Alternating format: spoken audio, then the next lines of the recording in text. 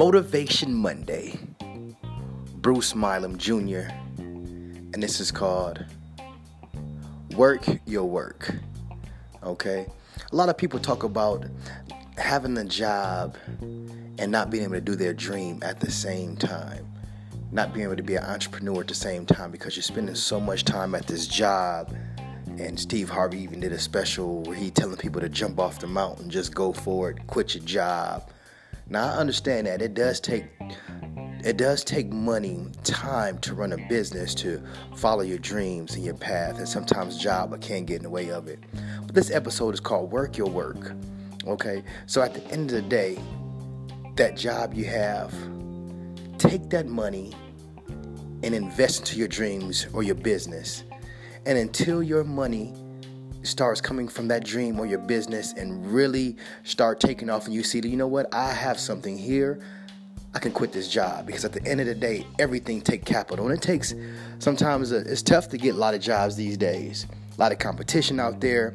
Sometimes you need more education. The technology is changing. So work your work. You got that job, that 9 to 5, and you want to have this business. Don't just get your check and go shopping and pay a gang of bills all the time and just go out to dinner and just trick off your money, as we say, right? Don't do that. Take some money, invest into your career, invest into your dream, that business, so you can't say and blame the job. You know, all you can do is blame yourself for not putting in the energy on your off time when you had some downtime, instead of drinking the beer, watching the game, going to the mall, just going shopping. Sometimes you got to put that extra energy in if you really want it. But if you okay with just getting some money, okay, cool. If you okay with quitting a job and having to struggle and sacrifice in your business even taking longer, because I'm an entrepreneur, you know, and recently I went and took some extra money and worked in the sales industry to get more of commission, to finance my business. So in order to leverage your business, when I mean leverage it, where you don't even have to work it, you know, because when you work in your own business, it's basically just another job.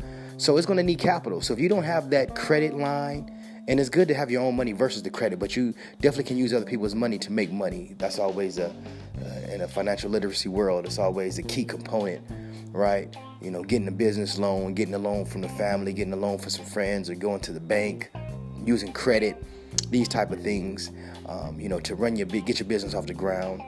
And but if you have the capital, your own money, and can invest into your business, you have the money to float you. Because sometimes people think I'm gonna get into business, I'm gonna do these sales, but never think about the overhead and the what ifs. So let that job be your way to your dreams, to your career. You in the music business, while you at that job, just don't spend the money. Buy the equipment you need to run your company. Continue to buy piece by piece. You're a photographer, buy the camera, buy the lenses. You want to be in photography. Just don't say, I can't do my photography because I'm always working. No, buy the camera. On Saturday when you off, get you a couple of clients. And then your client starts getting overbooked. You know what? Hey, I can quit my job now. I got a real business that's bringing me enough clients, and I got money. I got all my tools. I got everything I need now. Okay? Then quit and take that leap.